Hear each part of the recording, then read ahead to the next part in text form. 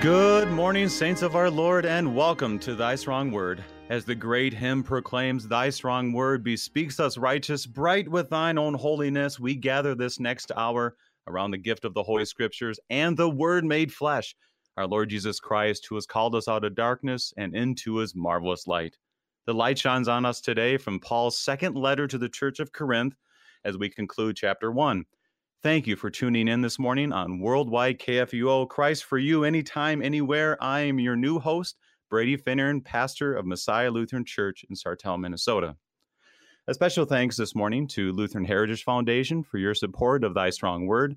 LHF distributes Bible-based, Christ-centered catechetical resources around the world to point people to Christ in their first language. Visit LHF Missions for more information, lhfmissions.org. We have with us today Pastor Scott Adel of Good Shepherd Lutheran Church in Collinsville, Illinois. Pastor Adel, welcome to Thy Strong Word. It's good to be here. Pastor Adel, you've been on here clearly longer than I have been. How long have you been coming on to Thy Strong Word to study God's Word? Well, I think I took this call 7 years ago, and I think shortly after that time I got put in the rotation. So yeah. Well, thank you for bringing God's Word and being part of this for that long. And on that note, like I said, I'm new. This is actually my second time on Thy Strong Word. So if you could share a few things about yourself and the work of the saints at Good Shepherd, give us a few moments of that. Yeah, so I'm a pastor here in Collinsville, Illinois, which is just right across the river from St. Louis, and associate pastor here at Good Shepherd, and have been here for 7 years. And no, we've enjoyed the time, of course, being a pastor here and doing Bible studies live with the church and preaching and teaching and all that kind of stuff. But I don't know if it's just because we're that close to St. Louis or what, but we've had the opportunity to be on Thy Strong Word for the last few years now and have enjoyed that too. Wonderful. Well, yesterday, and this is a lot of fun, I made a request of our listeners to send an email because I've listened to this program for quite a long time, and you always wondered, well, who is all actually listening to this? And so I sent to the listeners, sent them all to you. I said to them, send me an email and tell me where you're from. Where are you listening from? And you know what? I ask the same of you today, our listeners, that if you've already done so, you don't need to do it again today, but send us an email at kfuo@kfuo.org and tell us where you are from. So far, we know that we have listeners from Illinois, Colorado, Nevada, Florida, Montana, Missouri, Kansas, the tundra of Minnesota, and even outside our own country. We got an email from Colombo, Sri Lanka. So, Pastor, if you're having worries about who's listening, those are the states that are listening to you. So that's interesting. Isn't it though? Yeah, it really was. So if there's other listeners, I want to hear from you. Simply email kfuo@kfuo.org and tell us from where you're joining us. You can tell us more if you wish, but a simple, hey, I'm listening from wherever it might be. Even if it's Collinsville, Illinois, and you're one of the members of Pastor Adel, that'd be great as well. So we are to begin to search the Scriptures today. Pastor, can you begin us in prayer? Yeah, let us pray. Heavenly Father, thank you for bringing us here this day to hear your word. As we hear it, help us to understand it and help us to know how it applied not only to the people when Paul was around and writing, but also how it still applies to us because it is your word. And through that word, you strengthen our faith and help us toward your goal of salvation. In Jesus' name we pray. Amen. Amen. We are concluding chapter 1 of 2 Corinthians. And it's interesting to me as we've been studying this yesterday and now into today, and we'll be doing so for the next couple of weeks. As you look at 2 Corinthians, I found myself always reading 1 Corinthians. Like I find myself going back to that because he talks about communion, he talks about worship, he talks about the roles of men and women, he talks about all these things, and I kept reading that, and there's just a lot of gems. But 2 Corinthians, I always had a tendency to go to chapters 8 and 9 for stewardship, and so it's always interesting to me to look at this 2 Corinthians and to really dig in. So we talked about introductory things yesterday, but I wanted you to add what you have for us today about 2 Corinthians. Any remarks concerning the context or the background to get us started?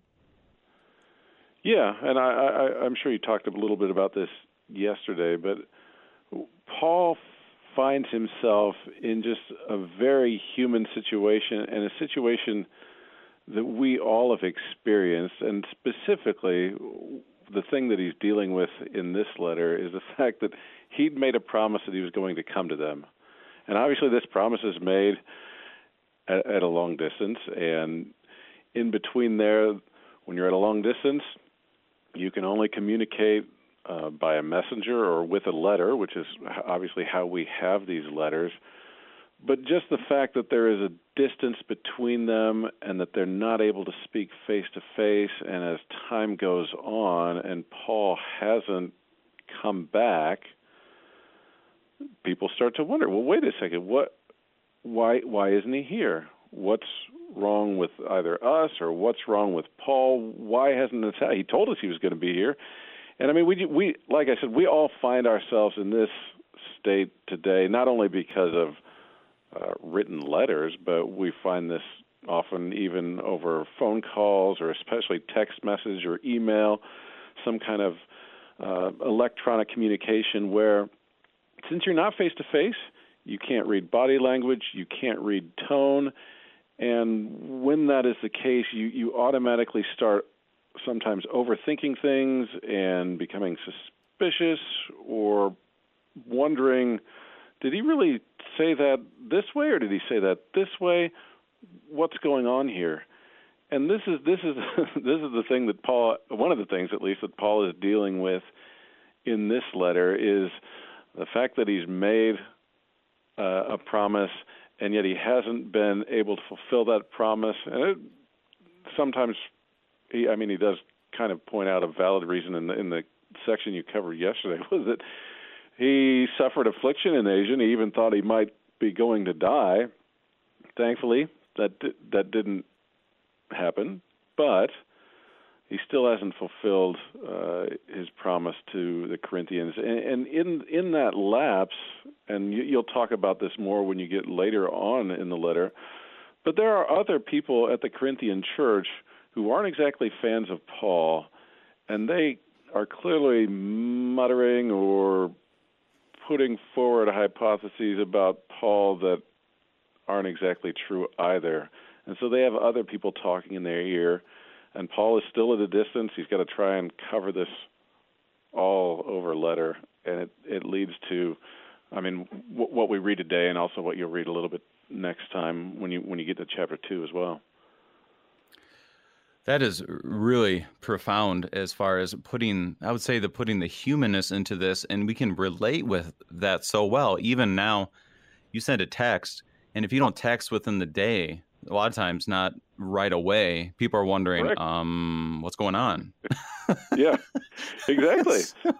So this is, and not because of any fault of you. I mean, maybe you just didn't have your phone, or maybe you were gone, and through no fault of your own. Just because time has passed, questions and maybe even suspicions, and depending on what the text involved especially, or the email or whatever it was, just questions start to pop up, and people start thinking or overthinking things, and it can be, you see Paul trying to work through some of this from afar. He really is, and we talked about this yesterday, is you have 1 Corinthians, which he really lays it to them. There's definitely grace in 1 Corinthians, but he lays it to them. We talked about it, that Luther talked about how 1 Corinthians was like pouring sharp wine into their wounds. This is what he compared it to. But then he talked about how 2 Corinthians was where he would put oil into their wounds, pours oil into their wounds. And he speaks about that, and I think that's a perfect way. And you've really peeled back a lot of that humanness and a lot of the backstory of that, because when he writes to them, he's writing to them knowing that there's controversy, and he probably had to hold back a little bit, because he's like, I was in I was in Ephesus and they started attacking me, Demetrius, and they wanted to build more to Artemis and do all this, and they took my friends and took me away, and now you're upset at me that I didn't visit? I mean, come on, get over yourself.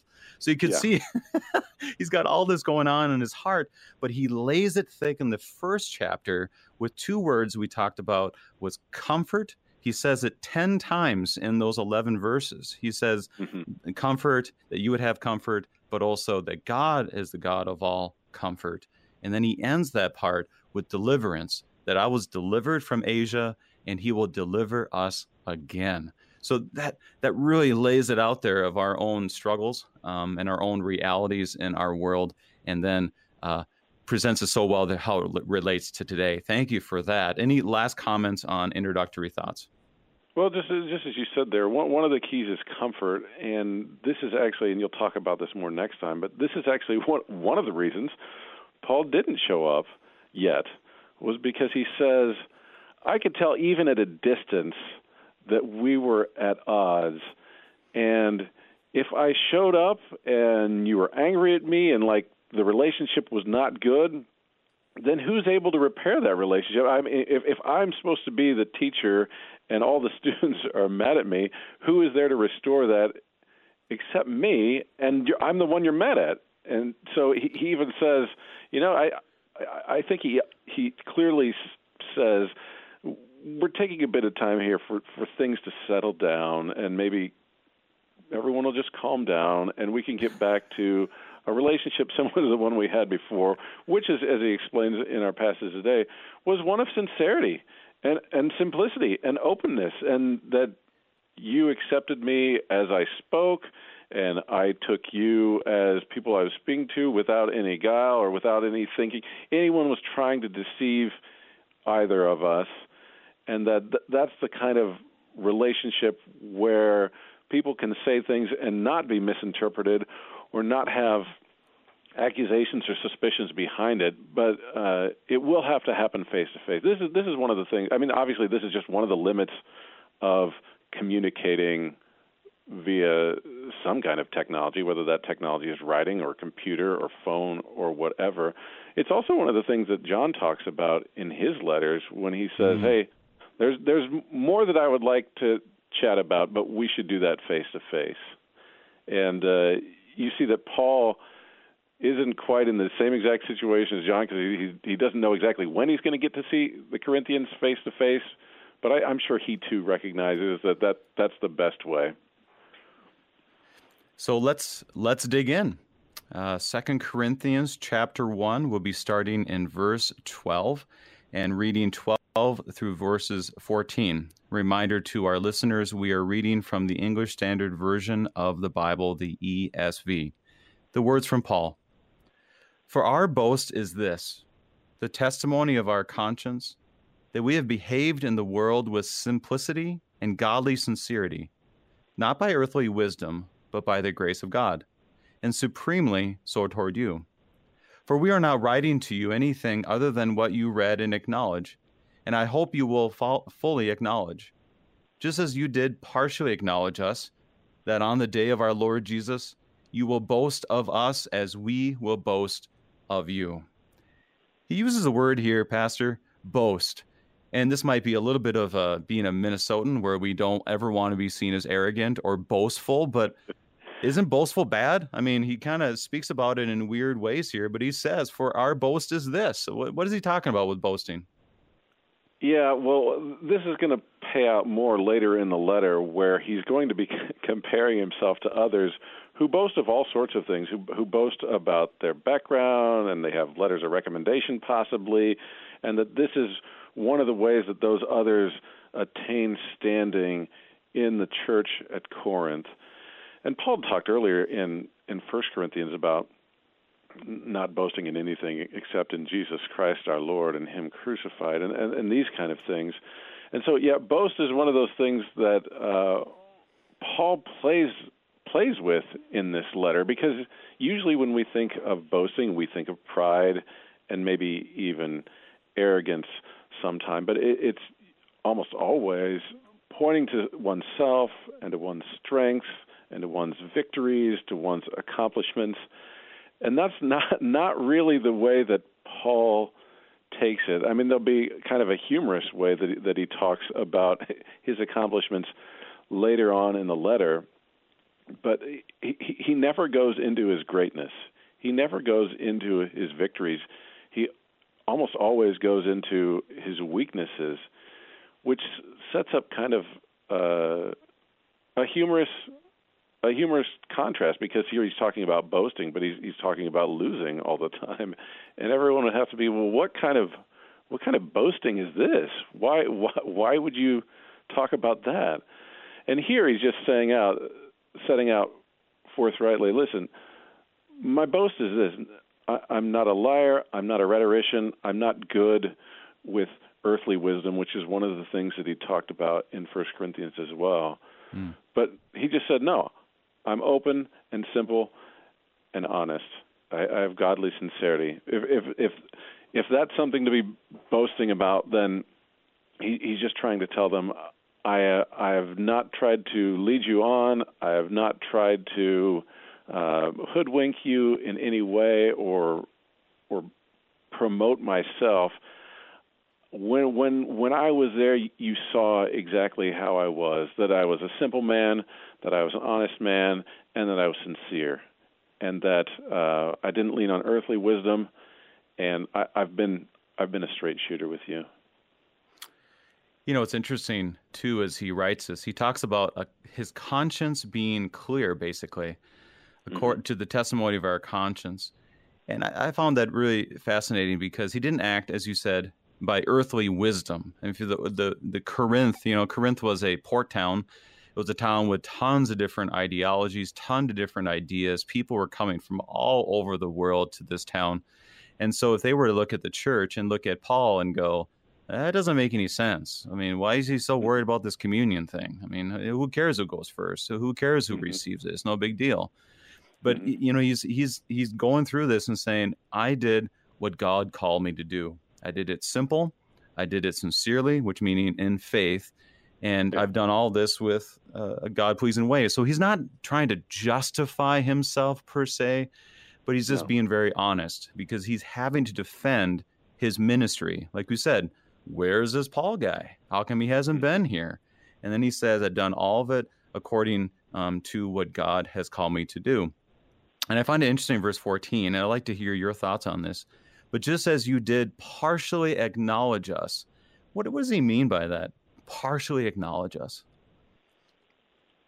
That when he was there, he was welcomed. I mean, and he was recognized as an apostle, and they listened to what he says. I mean, this is the only reason that his letters mean anything at all to them, and how he could hurt their feelings is because they thought of him as something, and not overly thought of him as something, but they thought of him as someone that they wanted to see again, that they had learned from. And so he said, you understood it perfectly when I was there, or at least you partially understood it. Obviously, time has gone on, and other situations have arisen. But when you accepted me, you accepted my teaching, and clearly when I wrote to you, you listened, and so much so that when I wrote sharp things, it hurt you. And so, I mean, just in the way that they reacted shows that they did see him as a true teacher of God. And I think this is what he's acknowledging here. And he also talks about, I hope you understand. And this is very a pastoral understanding. This is what we strive to be as pastors, is that we pray and hope that what we preach is, first of all, the truth, but we also pray and hope that people will take it to heart.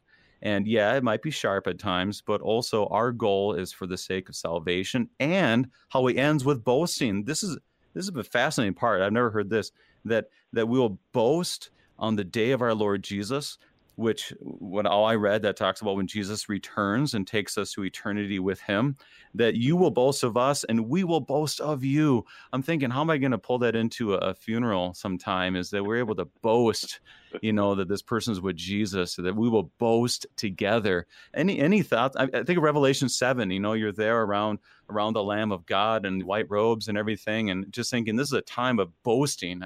I'm fascinated to hear more what you have to think about that.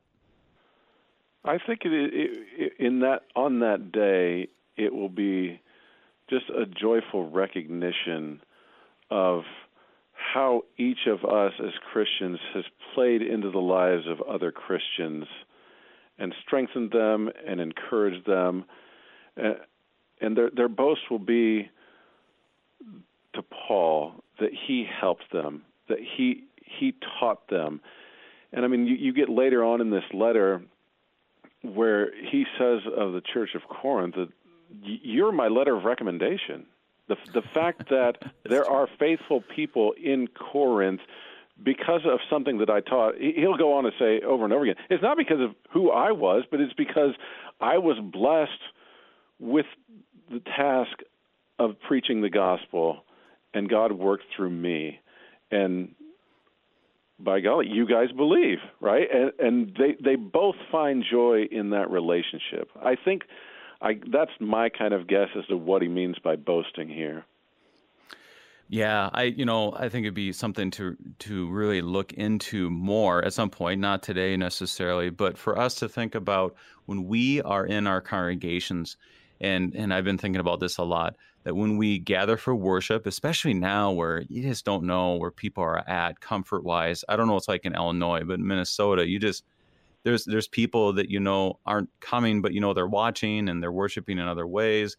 But when they come through the door, I mean, there's a certain sense of healthy boasting. I don't think I've ever said it this way, but healthy boasting that they are in the faith, that they are coming to hear the word of God, and we are able to celebrate simply by that fact that they are here. And we probably we will focus too much on who's not there when we should be focusing on who is there, and to boast with that, and then to boast, know that this is not just now, but this is something that will last forever with you because of our Lord Jesus, and to boast in that. So we have to come up with a tagline somehow, boasting in the Lord since 1980, whatever. I'm thinking that might be a new tagline for my church, boasting in the Lord since 1980. Yeah. Very good. We are going to be looking at moving forward in the text, but you know what? I'm going to do this first, is that I have an update on who's been listening and where they're listening from. We have people who have been listening this morning from Tennessee, Pennsylvania, Colorado, Texas, Virginia, Colorado, and I said Colorado twice, and Oregon.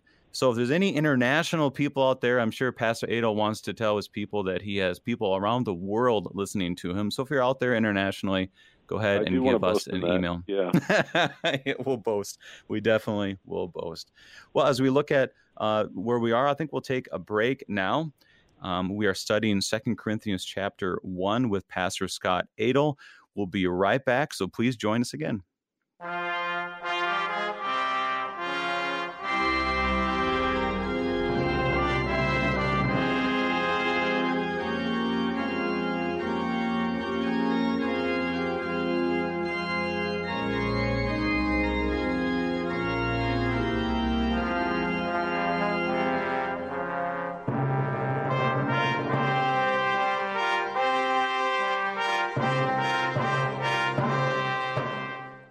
In 2020, the world was blindsided. At the Lutheran Church Extension Fund, we quickly refocused on how to best serve the church. Our COVID-19 response team took action, reaching out and listening to our borrowers. In response, we offered a number of financial remedies that allowed our borrowers time to stabilize. We also provided online streaming kits for churches, gift cards for food pantries, financial support for LCMS church workers, and much more. Life's not yet back to normal, and that's why we're still here for you. Visit lcef.org to learn more. A hardened ranch hand bears wounds from the past. As hard as I might try, there are people I cannot forgive. But can he overcome his bitterness? Your memory of your pain is greater than the memory of your deliverance. To protect the son of his best friend. I will give my life to save yours. When quicksand threatens to kill him. Don't do this. Quicksand, the exciting new audio drama on the next Lamplighter Theater. Saturday mornings at 11 on Worldwide KFUO. Live Friday on Issues Etc. We'll play Issues Etc. Soundbite of the Year. Listeners with the best votes will receive recordings of all 10 Making the Case conferences. You'll find the soundbites on the Talk on Demand archives page at issuesetc.org. Vote by calling live from 4:30 to 5 Friday afternoon, 877-623-MY-IE. Issues Etc. live weekday afternoons from 3 to 5 on KFUO.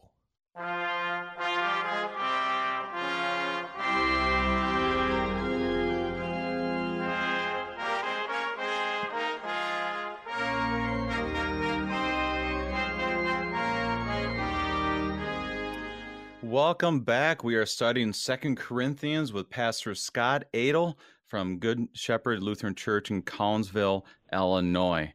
We just got through verse 14, reminding us of how our boasting should always be boasting in the Lord, as Paul reminds us in Galatians chapter 6, but also to boast that we are together in this body of Christ and that he will bless us even until the very end. Now we make a transition in verse 15, as there's a lot of wonderful theological gems, I would say, in the next 9 verses, which reminds us of that Paul's letter was not simply a, hey, I look forward to seeing you type of letter, but also he always connects it back to Jesus, always connects it back to our relationship with him and our connection with him in a very pastoral and caring and loving way. So how about we get into the next 2 verses, verses 15 and 16. Because I was sure of this, I wanted to come to you first, so you might have a second experience of grace. I wanted to visit you on my way to Macedonia, and to come back to you from Macedonia, and have you send me on my way to Judea. So here he gives us a good feeling of what he wants to do. And what does Paul want to do here? Well, he clearly wants to preach and teach to them more about the gospel, right? A second experience of grace is how he describes it, that he wants to come back, and with this godly sincerity and simplicity of the grace of God, wants to see them and encourage them and strengthen them in that way again. And I like how he said that, the simplicity, because he says that in the previous verses. When we really think about it, all that Paul does is very simple, and that extends to us today, because what do we do in the church? It's a simple, it's a visit, it's proclaiming what has already been told to us, basically repeating it and listening to people. And this extends into our vocations on the daily life, that we are doing simple things, but clearly they are being done in faith. Now, he wanted to do this another visit, but this wasn't like a normal visit. What kind of visit would you say when Paul goes and sees these churches? What kind of visit is it? This is just one of the ways in which being an apostle is different than being a pastor. Obviously, he had churches that he had gone to. Some of the churches he'd helped even found, you could say, where he met at the synagogue first and proclaimed to them the Christ, and many times some of them would believe, sometimes some of them wouldn't. But from that point on, it would be basically a church that he had planted, or at least founded, with the idea that they understood that the Christ was Jesus of Nazareth. And then so he teaches them, sometimes for weeks, sometimes for months, sometimes for years. But then he goes on his way down the road. Sometimes he's chased out, sometimes he voluntarily goes. But after a time has passed, he wants to come back and visit these churches again. And for some of these places where he was kicked out, he'll even say, listen, I didn't get to explain everything that I wanted to explain to you. Sometimes he has works around for that, whether it be a letter or sending another person, whether it's Silas or Timothy, Barnabas, someone like this. But he would come back and clearly do more of what he had done before, more preaching and teaching about Jesus Christ, so that they could grow in their knowledge and understanding of the faith. And you can tell, too, that there is he's visiting because he knows he wants to visit this place because he knows there's some tension. And this connects well, like you said, with John's second letter, where he says, I want to see you face to face. And when we are going to have tension with anybody that we know for a fact, as you said so well, it's good to go face to face. So his apostolic visit was not just, we're going to get together, have some wine, hang out, have some food, but it was going to be for the sake of making sure that we are reconciled as we are already reconciled in Christ. Is there any other thoughts you have or want to add to any of this for those two verses? Well, there is another reason, as we'll see later on. But he says here that he's on his way to Judea. And there are multiple reasons he's going back to Judea. But one of the reasons is he's collecting funds for the church in Judea to help them out during a period of, was it drought or something like that. And so he will talk to them later on about having an offering ready to help out this church in Judea. So he mentions it here. He'll mention it more later on in the letter. But that's a good point. Yeah, there's always more to the story, isn't there? There's always more to a visit at times. But still, with the obvious goal of him to bring the word of God and to, well, as he said in these first number of verses, comfort and deliverance. And really, I go back to Acts 19, when he's in Ephesus, he had to have been sitting there and just telling the stories. Oh, you'll never guess what happened in Ephesus. You'll never guess what happened when Demetrius comes out and does this. You never guess what happened here or there. And it's a fascinating thing to look forward to. Hopefully listening to Paul's stories would be quite the experience. So let's move on to verse 17. And we'll go through verse 20. And there's a lot here, Pastor, that I want us to dig into because it is so rich in different theological grace. So 17 through 20. Was I vacillating when I wanted to do this? Do I make plans according to the flesh, ready to say yes, yes, and no, no at the same time? As surely as God is faithful, our word to you has not been yes and no. For the Son of God, Jesus Christ, whom we proclaimed among you, Silvanus and Timothy and I, was not yes and no, but in him it is always yes. For all the promises of God find their yes in him. That is why it is through him that we utter our amen to God for his glory. As we look at this, he speaks with the words, and I wanted to start here and then get to the good stuff with the yes and no language, but I wanted to start in verse 17. Was I vacillating when I wanted to do this? And he goes back in the yes and no's, but what does he mean, vacillating? What does he mean by this? I mean, clearly he's talking about a way of making plans kind of where he can leave options open. Right, so maybe I'll get back here in a couple months. Which, if you want to see him, you take that as great. I want to see him too in a couple months. On the other hand, just the maybe there means, well, maybe not, right? And Paul wants them to know. I mean, if you have children, you know that you kind of have to be particular sometimes about when you are going to do something and when you're not going to do something, because if you say we're going to do something and you don't follow through, they're going to be hurt. And Paul is clearly talking here. Was I acting like that? Was I just shooting off my mouth and saying, you know what, maybe I'll get back here, or if I have a chance, I'll get back, but didn't actually mean it because there might be a better option than going back to Corinth, someone better that he could see. And I mean, we just find that this is often a human way of operating that, I was going to see you guys, but better plans, better people, something else I wanted to do came up. And Paul's saying that, no, I didn't make plans like this according to the flesh. I'm not avoiding you because I'm in some more glamorous position now. As he'd already told them, I almost got killed. So it's not as if he's avoiding them for that reason. And it's not because he didn't actually know his plans, but he was just talking just to talk. That's not what he wasn't holding up yes, no, maybe, who knows, whatever. That's not the way Paul was talking about when he was talking about coming back to them. He did make plans to come back to them. He is going to come back to them insofar as he's able. And the more you hear of this, you more think of a normal church, is that we as sinful people gather together, and when we don't have a direct answer, or even when we do have a direct answer, sometimes we go into, I guess I know I do, and I know it happens in all churches, is that we go to, I wonder what's actually happening here. And so there were people, and this is why he has to defend it. There were definitely people as part of the church saying, was he serious or not?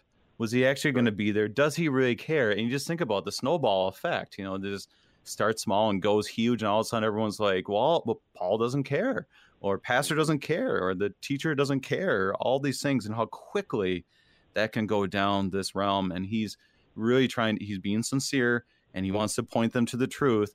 And you can tell in all of this is a little bit of, I want to give a little bit of a pushback to this, but at the same time, there's a very deep love and concern he has for each one of them. Because in chapter 10, there's kind of a little snarky remark that obviously must have come from the church that says his letters are weighty and strong in verse 10, verse 10, but his bodily presence is weak, meaning, where are you, buddy? And his speech is of no account.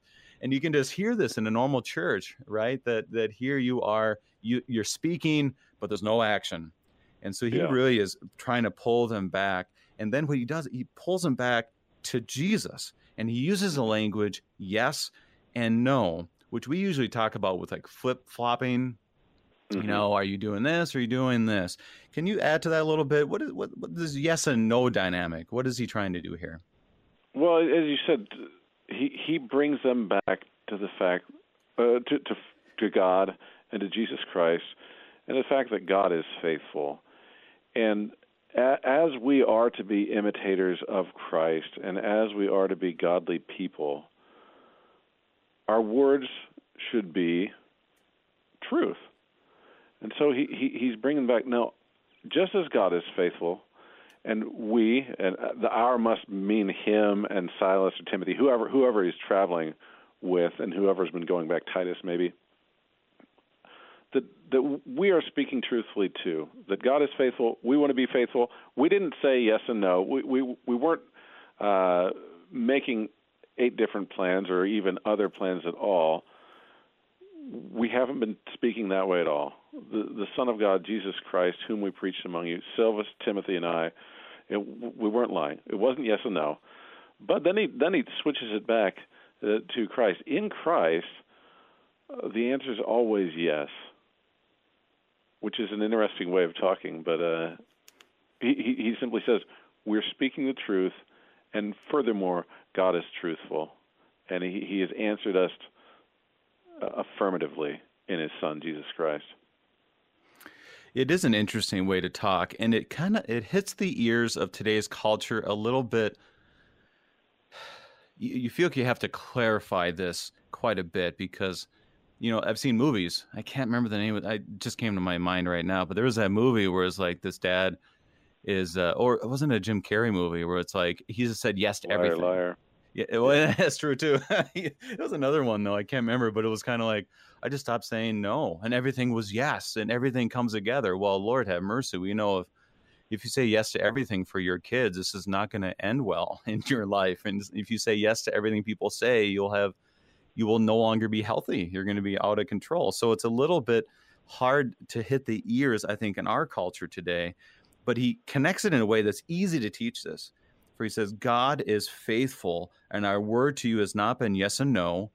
But then he points to what is yes, for the Son of God, who must proclaim among you. In him it is always yes.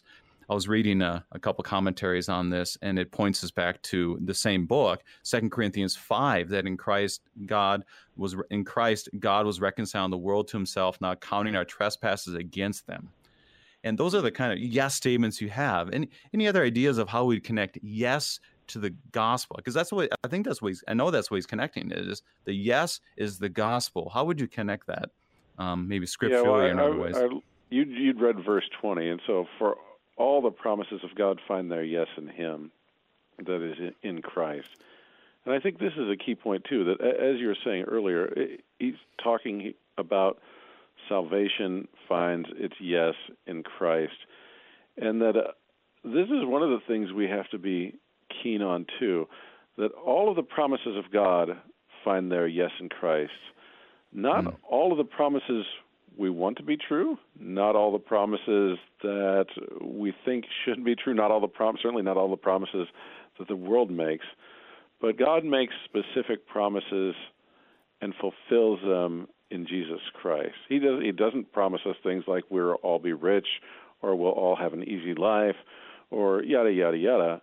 But the things that he has promised all come to fruition in Jesus Christ and in the life that we have through him, including eternal life, and all the things that will be the inheritance to come when Christ returns. But the key here is that what God has spoken, he is going to fulfill.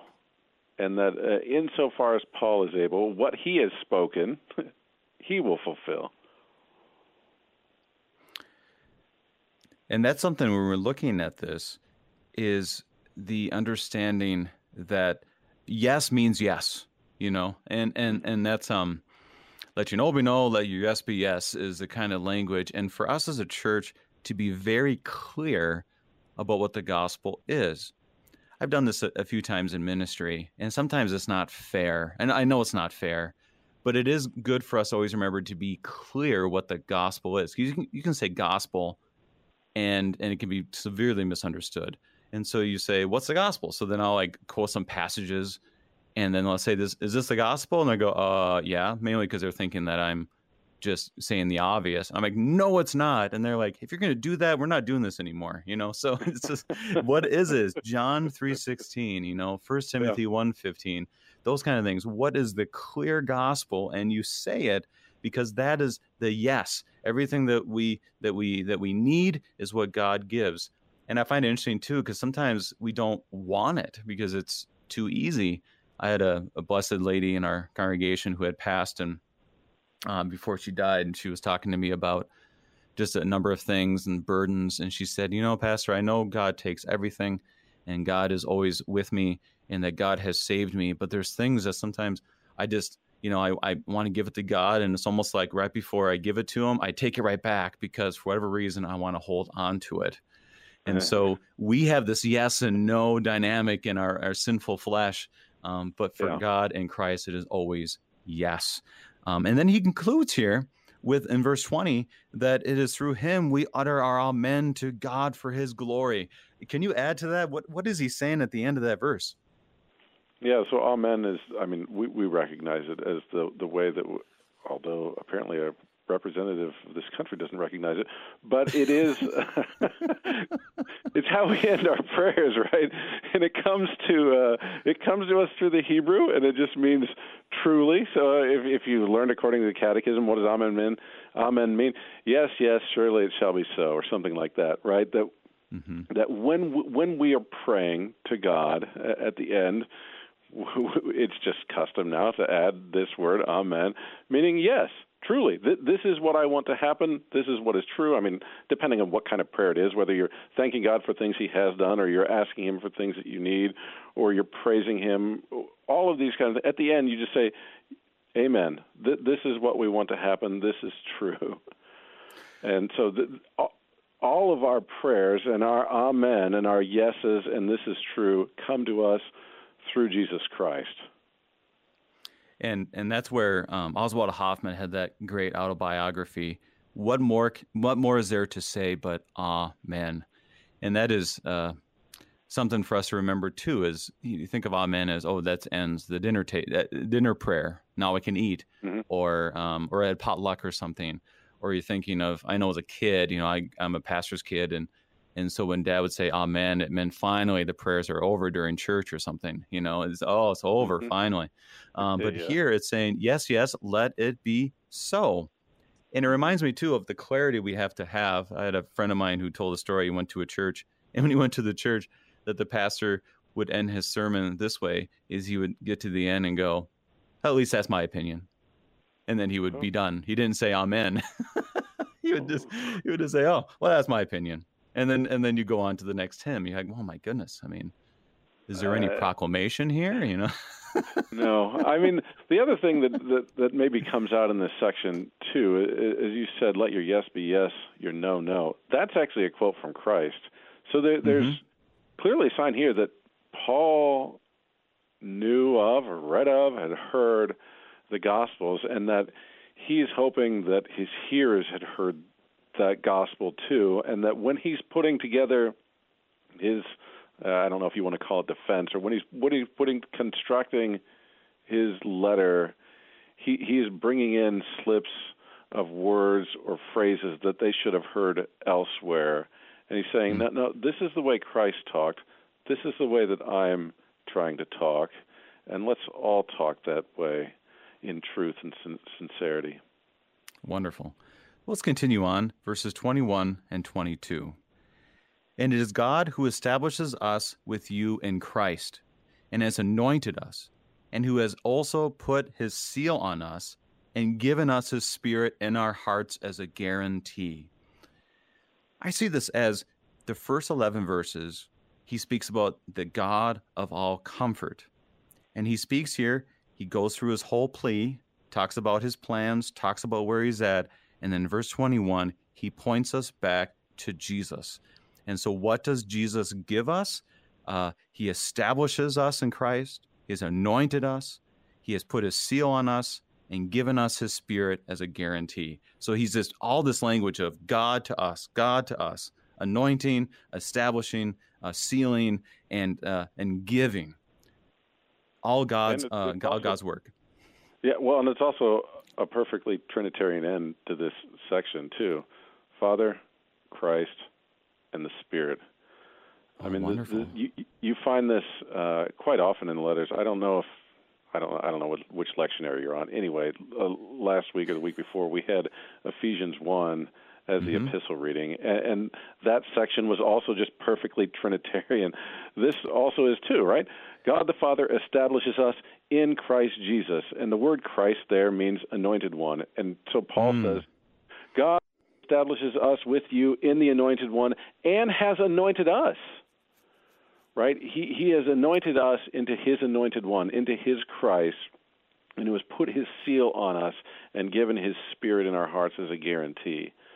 That, he's tying nicely several of these different bits together where Christ being the anointed ones, well, we have been anointed. I mean, elsewhere he talks about Christ being the Son of God and we becoming sons through him, and so we have an inheritance. They're just different ways that Paul talks about us being connected to Christ. And here the connection is anointing. Christ was anointed with the Holy Spirit. We are anointed, and he goes on to say, he put this seal on us, or on you, Corinthians, and us as a church, by giving us his Spirit, that just as Christ was anointed with the Holy Spirit, so also God has given that same Spirit to us in our hearts as a guarantee, as a seal, right? These things just mean they mark us out as his. He has established us. He has marked us and sealed us with his own mark, inscription, seal, however you want to put it, because he's given us the Holy Spirit. And so we know we're saved. We know he's going to pay out because he speaks truthfully, and he is faithful, is what Paul had just said. And so he brings it around, as you said, to Christ and to the work that he has done for us in Christ, and to bring home the comfort of salvation. And he just says, this is guaranteed. It's sealed. It's God doing the work, so you know it's done correctly. I think a lot about this language of seal. During seminary, you talked a lot about the seal of being baptized, that was a seal of a mark, that was put on you. You think of a seal, when you have a letter and you put that seal on there to make sure that it's from that person, and at the same time that it has not been tampered with, has not been tampered with. And so there was one I was reading, a seal for security, concealment, authenticity, attestation, and confirmation. And I mean, we could talk all day about the seal that he puts in this, but I really enjoy what you're saying about how this is Trinitarian. I probably would have thought about it, but I hadn't thought about it for a long time. Is just the Trinitarian nature, not only because we'll talk about the Trinity and get confused, like, Athanasian Creed, I don't get it. How does this work? When we do need to focus our attention in this Christian life about what the Holy Trinity gives us, establishes us, give us grounding, anoints us, makes us holy, and then puts that seal on us and gives us his Holy Spirit as a guarantee. That is, it reminds me of Romans 5:5. And hope does not put us to shame because God has poured his love into our hearts through the Holy Spirit. It's not just I imagine a seal kind of like just a pouring down, that there's no inch of us that is not sealed by our Lord Jesus. Yeah. Let's move on. We have just go for it. No, please. I was please. just going to say, it's a nice tie into the baptism of Jesus this weekend, if you happen to have that reading. Absolutely. Yeah, good point. Now I have my sermon. Thank you. There you go. Okay, we'll close it out here. We have about 3 minutes left, and let's do the last two verses. But I call God to witness against me. It was to spare you that I refrained from coming again to Corinth. Not that we lord it over your faith, but we work with you for your joy, for you stand firm in your faith. So Paul shows his goal here. And what is he summing up here in the last two verses? His goal is their faith, their joy, and their firmness or their soundness in that faith. And he uses here actually an oath, which usually we talk about not using God's name that way. And by and large, most circumstances, this is one of the ways we explain the second commandment. But at the same time, we say there are times when we do use an oath properly. Here, Paul uses an oath, and he does it as a witness to his sincerity and truth, and also the sincerity of what he preaches about Jesus Christ. And he speaks, once again, in such wonderful pastoral language that, okay, you know what, I couldn't be there, but hopefully I will be there. But that we lord it over your faith. You know, his goal is faith for these people. Mm-hmm. But we work with you. We work with you. Not that not that I lord it over you, but I work with you. And this goes back to when he says that he established us, anointed us, that he has put his seal on us, that he's not just saying on you or just on me. He's saying all of us together in this. And here, that he is not lording it over them, but he wants to work with them. Why? For joy. And as Jesus tells us, that our joy may be complete. Because our goal when we preach and when we teach and KFUO and any kind of ministry, our goal is not for us to be known, but is for Christ to be known, and that other people may stand firm in the faith. Last thoughts on this wonderful part of Scripture, Pastor.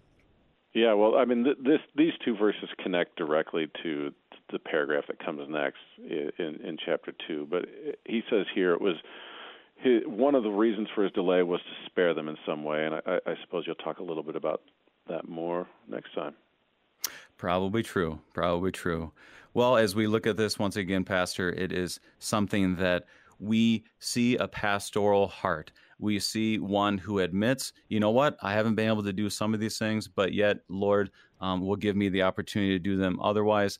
Do I vacillate sometimes? Yes. Did I vacillate on the gospel? Absolutely not. And what all we have to say to this, just like our beloved Oswald Hoffman, is all I can say is amen. That concludes our time together. Pastor Scott Adel is pastor at Good Shepherd Lutheran Church in Collinsville, Illinois. Helping us today with 2 Corinthians chapter 1. Pastor Adel, thank you for being our guest. Good to be with you. God bless you. As it says here in 2 Corinthians, for all the promises of God find their yes in him. To us, all we can say is amen. I'm your host, Pastor Brady Finnern from Messiah Lutheran Church in Sartell, Minnesota. Thank you for joining us this day. And the Lord keep you safe in the palm of his hands.